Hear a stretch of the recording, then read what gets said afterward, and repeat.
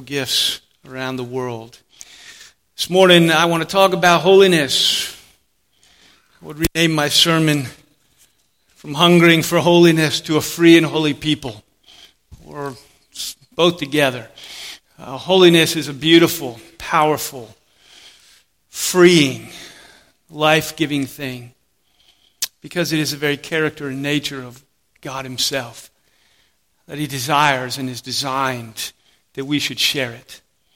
So we come this morning to 2 Corinthians chapter 7. I'm in verse 1. I'm actually going to start reading in chapter 6 at verse 14, knowing that chapter 7 is, verse 1 is my main text here. Hear then the word of God. Do not be unequally yoked with unbelievers. For what partnership has righteousness with lawlessness? What fellowship has light with darkness? What accord has Christ with Belial? Or what portion does the believer share with an unbeliever? What agreement has the temple of God with idols? For we are the temple of the living God. As God has said, I will make my dwelling among them, and I will walk among them, and I will be their God, and they shall be my people. Therefore go out from their midst and be separate from them, says the Lord. Touch no unclean thing, and I will welcome you. And I will be a father to you, and you shall be sons and daughters to me, says the Lord, the Almighty. Since we have these promises, beloved, let us cleanse ourselves from every defilement of body and spirit, bringing holiness to completion in the fear of God. Pray with me. Father in heaven, we come to you this morning and we sit at your feet to learn of you. Oh, we read words like this. And for me, Father, I long that they would come into my life with power. I long for my eyes to be open to see, to feel, to experience, to know the truth of these words and the promises that you give, but the power of these words and the life that it creates in those of us who know you, love you, and are indeed your children. Come this morning and speak to us afresh, and more than that, fill us with your Spirit and make us holy. For we ask and we pray it in Jesus' name. Amen. You'll see the quotes in your bulletin. The first one that I have this morning comes from C.S. Lewis. He said this, how little people know who think that holiness is dull. When one meets the real thing, it is irresistible. If even 10% of the world's population had it, and more than 10% of the world's population purports to be Christian, I believe, if just 10% of the world's population had it, would not the whole world be converted and happy before the year's end? Genuine holiness, he is saying, is a powerful thing, an irresistible thing. I was reading this week, we started reading through the New Testament. Friday was day one. You've only missed one day if you want to read through the New Testament with us. But in that day, we started reading in Luke, and I read this verse, a verse that I've come across before, and it struck me as it did before. It's there in your bulletin in chapter 1. He says that this is Zechariah after his son is born, and he's been mute because of his unbelief, and he finally he's able to speak after the birth of his son, and he is praying and worshiping and celebrating what God is doing, not only in John, his son, the Baptist, but in the coming of Messiah. He understands, and so he says this, that this is what's going on, that we are being delivered from the hand of our enemies, that we might serve Him without fear, in holiness and righteousness before Him all of our days. And if you don't see it that way, this ought to capture our hearts. This ought to move us in a way, because this is a summary description of the Christian life. This is a summary description of what it's all about. Being delivered from the guilt and bondage of our sin, the hand of our enemies. Being set free to serve Him without fear, in holiness and righteousness all of our days. That's it, in a nutshell. Let's go do that. Let's go be that. Delivered, free, holy, serving, always, This is why Jesus died. He died to create this people freed from the guilt and bondage of sin, serving their God, their Lord, their King without fear, in holiness and in righteousness all of their days. This is what Jesus died to do, to create a free and holy people who belong to God. We see it there, 1 Peter chapter 2 in your bulletin. 2:9, he says this, you're a chosen race, you're a royal priesthood, you're a holy nation, a nation set apart, a people for his own possession, that you may proclaim the excellencies of the one who has called you out of darkness and into light. Or Titus chapter 2, right after that in your bulletin, says, Jesus gave himself to redeem us, that is, to deliver us from the hand of our enemies, to redeem us from all lawlessness and to purify for himself, that in holiness and righteousness all of our days, he would create a people for his own possession, zealous for good works all of their days. So what is holiness? As we talk about this, I said 7:1 is really my text. It's about cleansing ourselves from every defilement of body and spirit, bringing holiness to completion. Well, what is it? It literally means, and you've heard this before, I've talked about these things before, holiness literally means to set something apart. It means to set apart, to make it holy. So God is holy in the sense that he is utterly separate from our world. He is the creator. We are the creation. Right? We are creatures and he is the Lord. He has made everything that it is by his power. He is not part. We were just talking this morning, in the class on world religions, and in Hinduism they believe that God is the world and the world is God. And in Christianity, we say, no, God is holy. He is holy other. He is not the creation. He is not us. He is not anything of the created order. He is utterly separate. He is the creator, the uncreated one, who makes all things. It means literally to set apart. And in the words of the verses that we just read, as it comes to us being a holy people, you are a holy nation. A people for God's own possession, right? And that's the heart of what it means to be, I think, a biblically holy people. A people for God's own possession. Set apart. The word there is, I've heard it defined, and it's a word in the Greek that means, the personal, I think I've used this illustration before, like pocket change. Like when you say your own, it's the extra money. It's the money that I have, or my birthday money that I put in the back of my wallet. It doesn't go into general circulation. Right? It's in the back of my wallet. It's special. It's my own possession. I can buy whatever I want with it. I don't have to buy food for the house or a vacuum cleaner. I'm going to buy some toy for me. Right? It's for my own possession. It's that kind of an idea here that you are a holy nation, a nation set apart for God's own possession. For his purposes alone. To belong to him. Redeemed, purified, zealous for a life pleasing to God. Romans 6:18, he says it this way, having been set free from sin, that is, being delivered from the hands of our enemies, we have become slaves of righteousness. And don't hear that with negative words. Slaves of righteousness, that means we are free to serve God without fear. Richard Baxter puts it this way, right under your Romans quote. He says this, holiness does not consist in a mere forbearance of sensual life, but principally in living for God as his own possession. The principle or heart of holiness is within. It consists in a love of God and of his word and of his ways and of his servants and his honor and of his interest in the world and in the soul's delight in God and the word and ways of God. And its inclination is toward him. His desire is after him, and their care is to please him and to loathe or to hate, to offend him. Beautiful definition of what holiness consists of. It's a life alive to God, lived for God, before God, to him.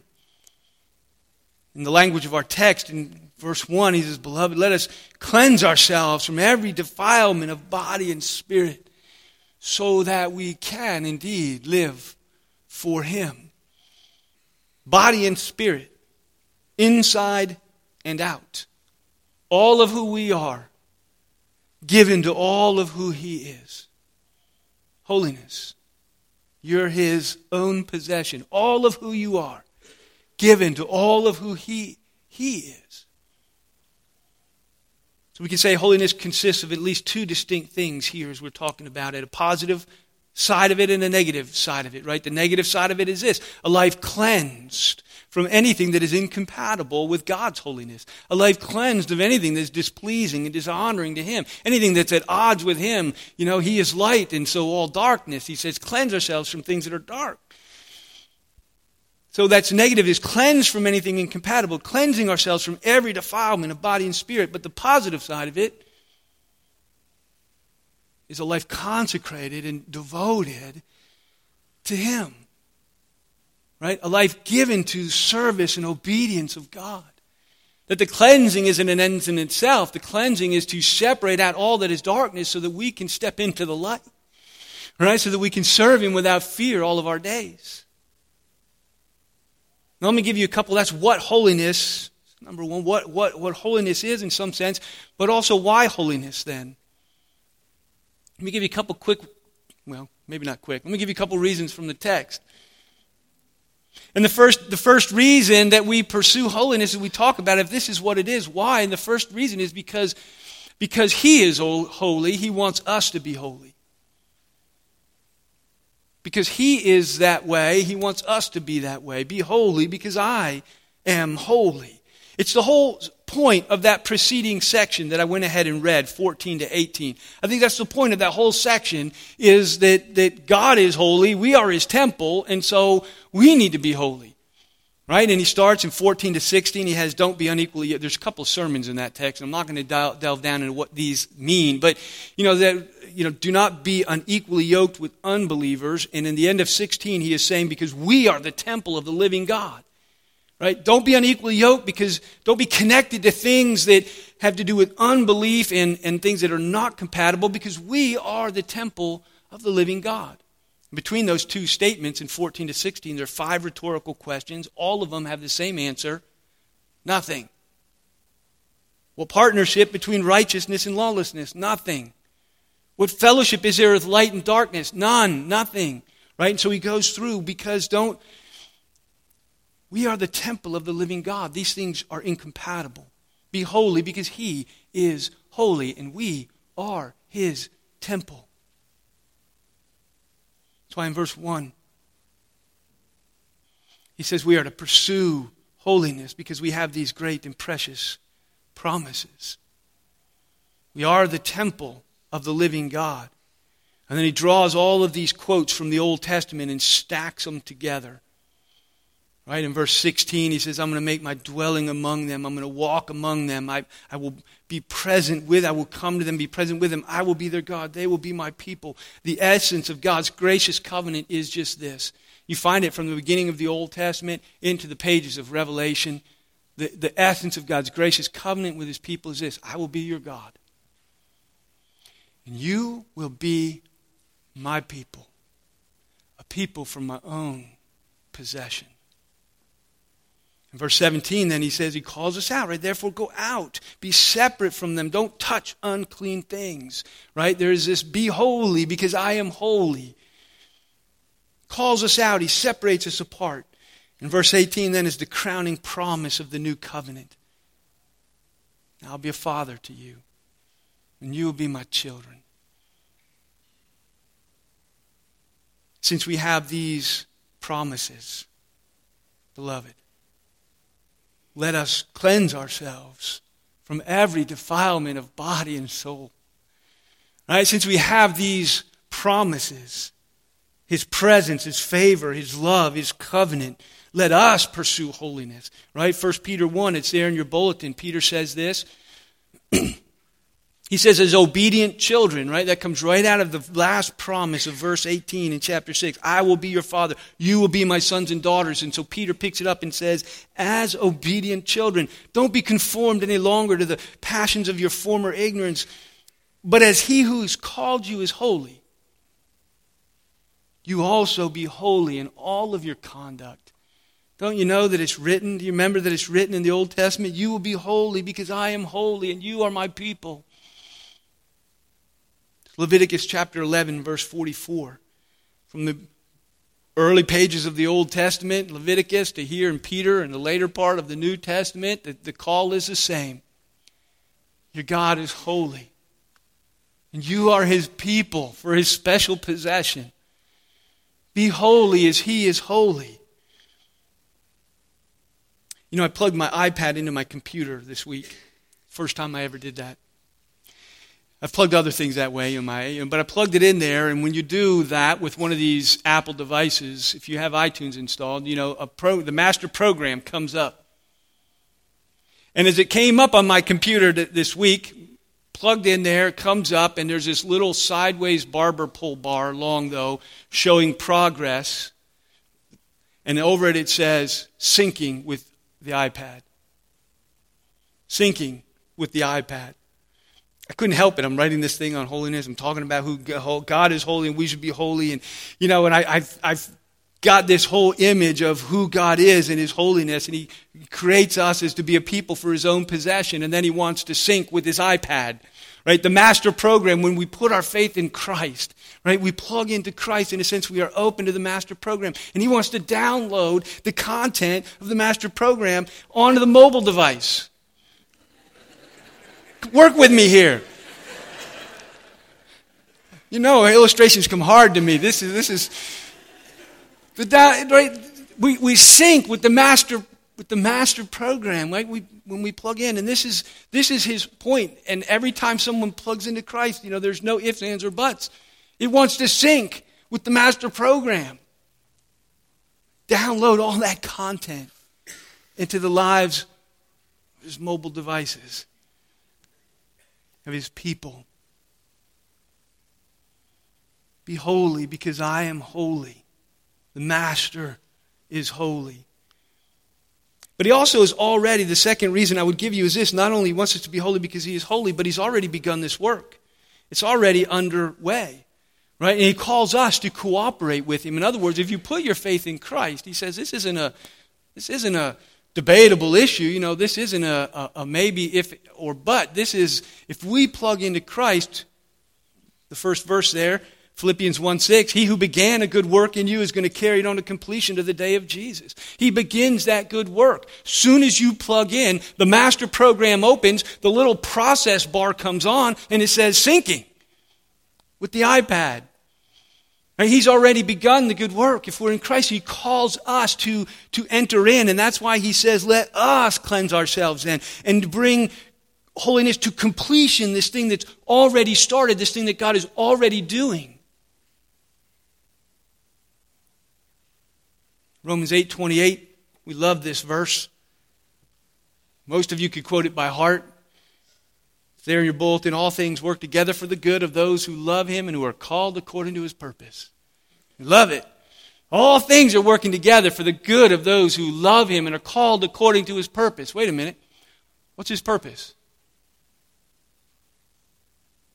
So we love that all things are working for the good. To the purpose. What's the purpose? So we like to plug in there all kinds of things are working for my good. And then we define good and we define purpose. But the text defines it for us. In the context of all things work together for the good of those who love Him and are called according to a purpose, says this, that He predestined that we should be conformed to the image of His Son. Look it up.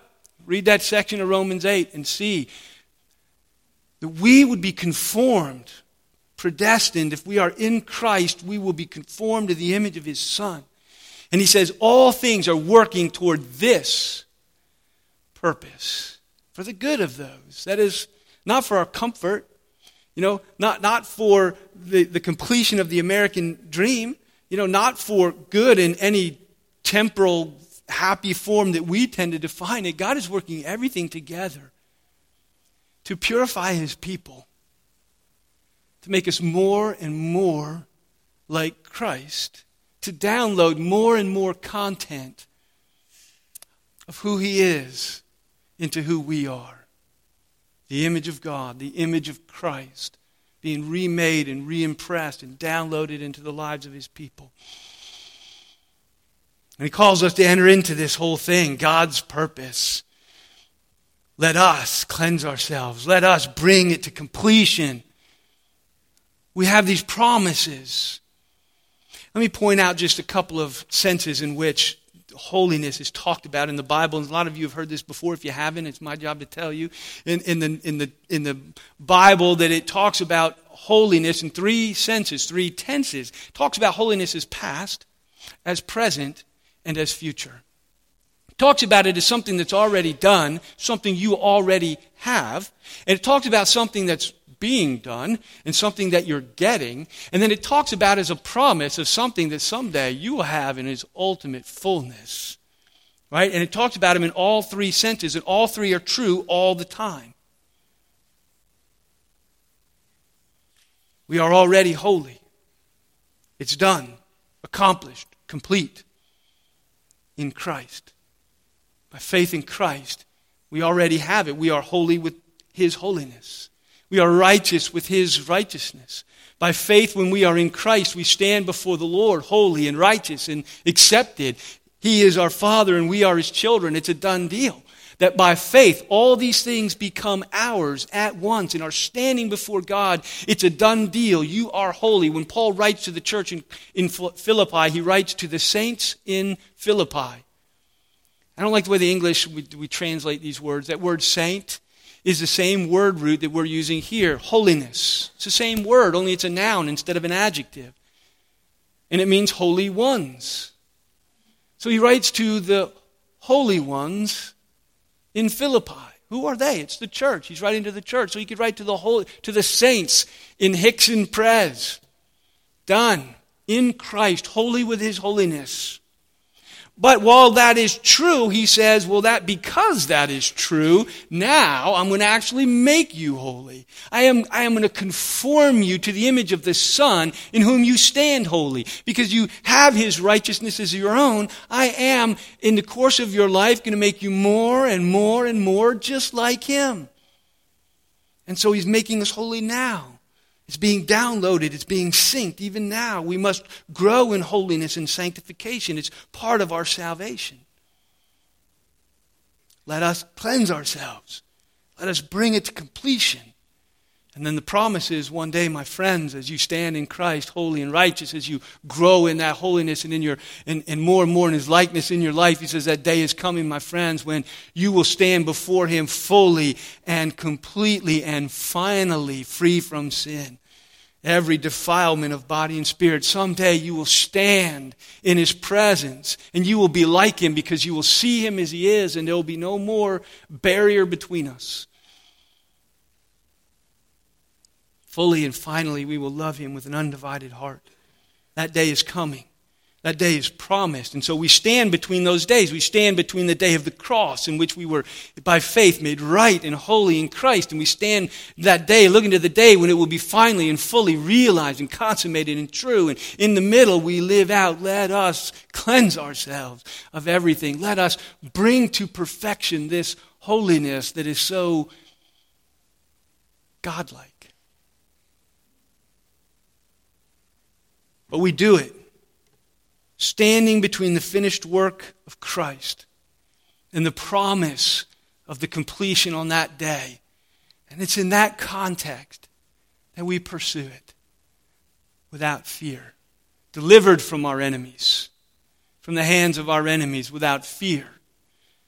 In the finished work of Christ and in the promised glorification in the end, we do it. The gospel sets us free to pursue it, to pursue a life of obedience and service to Him, a life for His own possession. And we stumble, we fall, but we stand in Christ in the hope of heaven, and we brush ourselves off, we repent,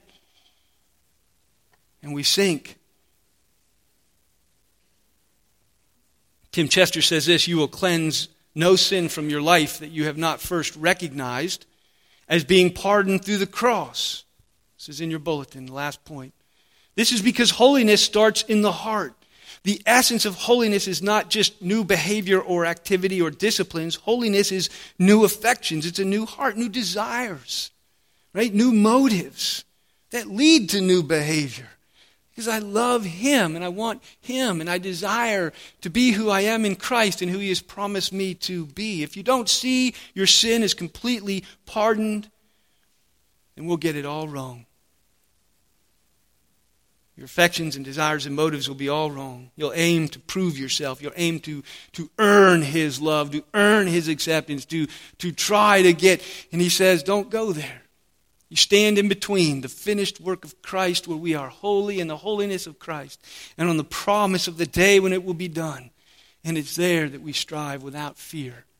That we serve Him all our days without fear in holiness, in righteousness. But we start with pardon and we start with freedom at the foot of the cross.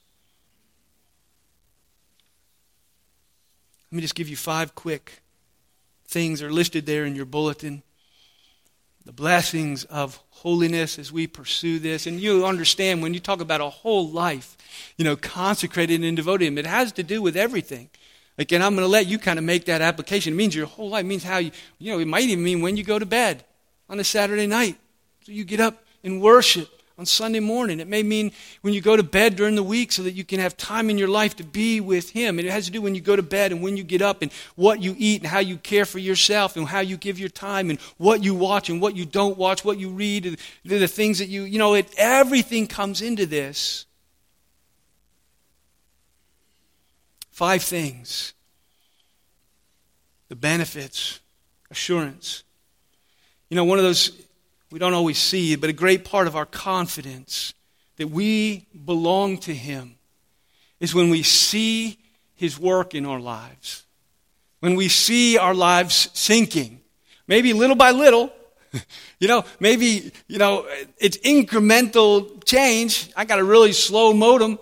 It's coming slow, bit by bit, but we see growth and we see change. We see our lives sinking, both in my desires. I want to be conformed to the image of Christ. I want to be that person for His own possession. I want Him to be my Father and me to be His child. And so as I seek to do these things, we see progress and we see growth and we see Him blessing that, meeting us, doing this work within us. We are saved by faith alone, but our faith is never alone. It is always bearing the fruit of holiness. It is always accompanied by this life that pursues, that is cleansing and bringing to completion. Matthew 7:21, it's there in your bulletin. Not everyone who says to me, Lord, Lord, is going to enter into the kingdom of heaven, but the one who does the will of my Father who is in heaven. Right? The one who does His will, and as we see ourselves wanting to do His will and doing more and more of His will and seeing our lives changed and conformed to His word and His ways, we have confidence that we belong to Him. He says you will know them by their fruit. So it brings great confidence into our lives to see growth in holiness. And not only this text from Matthew 7:21, just a few verses later is then when He gives that illustration of the one who builds his house on the rock and the one who builds his house on the sand. And the foundation, He says, that foundation that when the storm comes, a storm of judgment or a storm of life, and you built your house on that solid foundation, He says this is the man who heard His word and put it into practice. Was growing in obedience, a life of obedience and service and holiness. Not only our assurance, it brings assurance as we see God's work in our lives, but it brings credibility. Because we're a people on mission. We're a people who are to witness to Christ. To witness to this risen one. To witness to this one who can change people's lives as part of our message. Right? But we can't really speak convincingly about a living Christ who changes lives when our lives show no change. Right? So there's a credibility gap. Archbishop Robert Layton says a holy life is a voice. It speaks when the tongue is silent, and it's either a constant attraction or a perpetual reproof. But a holy life is truth incarnate, and it speaks. It either corroborates the truth we're trying to proclaim, or in some fashion it contradicts it. And so a holy life gives us credibility as we pursue Christ. It saves us from hypocrisy and that accusation which is so common against the church. So common against Christians. You say you're a Christian, but you're so mean. You say you're a Christian, but you constantly leave work early and you're not really giving the company its.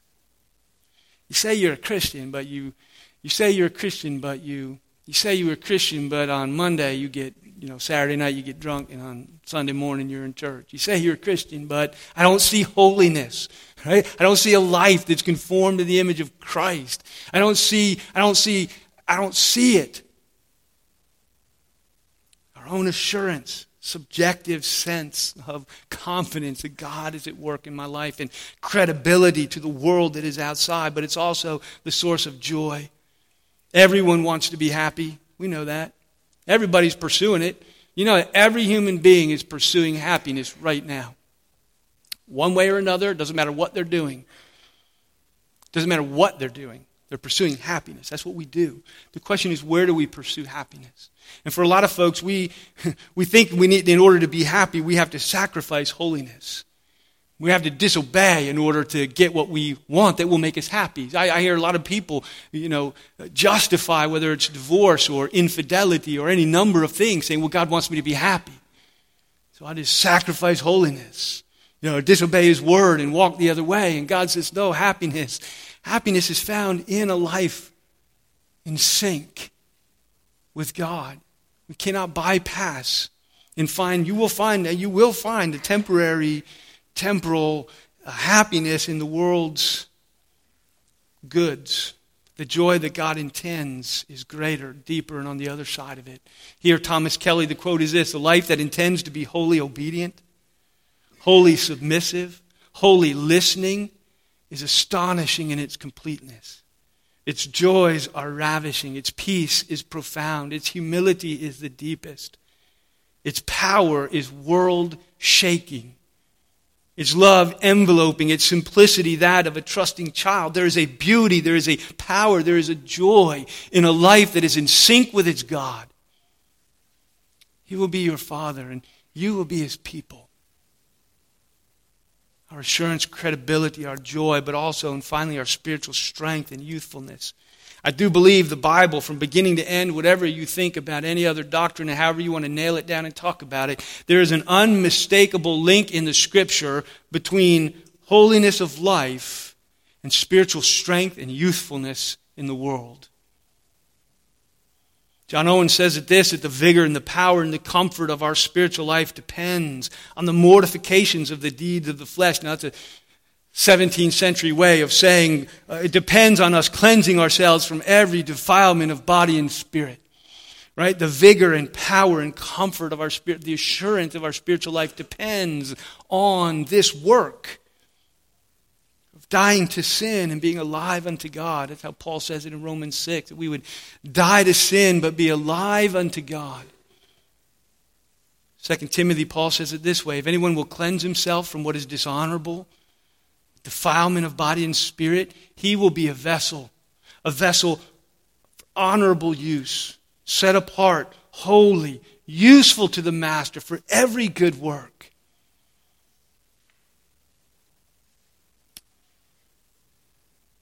Robert Murray McCheyne said, a holy minister, hear yourself there. You are a minister of Christ. If you belong to Him at all, you are His servant. A holy servant of Christ is an awful weapon in the hand of God. I preach this because I think in the church, I'm not picking on us. I pick on me. I pick on the church in America. I pick on the church around the world. The flame of holiness burns low. Our consecration, our utter devotedness is... it's not what it should be. It's not what He wants it to be. In our pursuit of holiness, I'll leave you with one last image. It's like swimming upstream.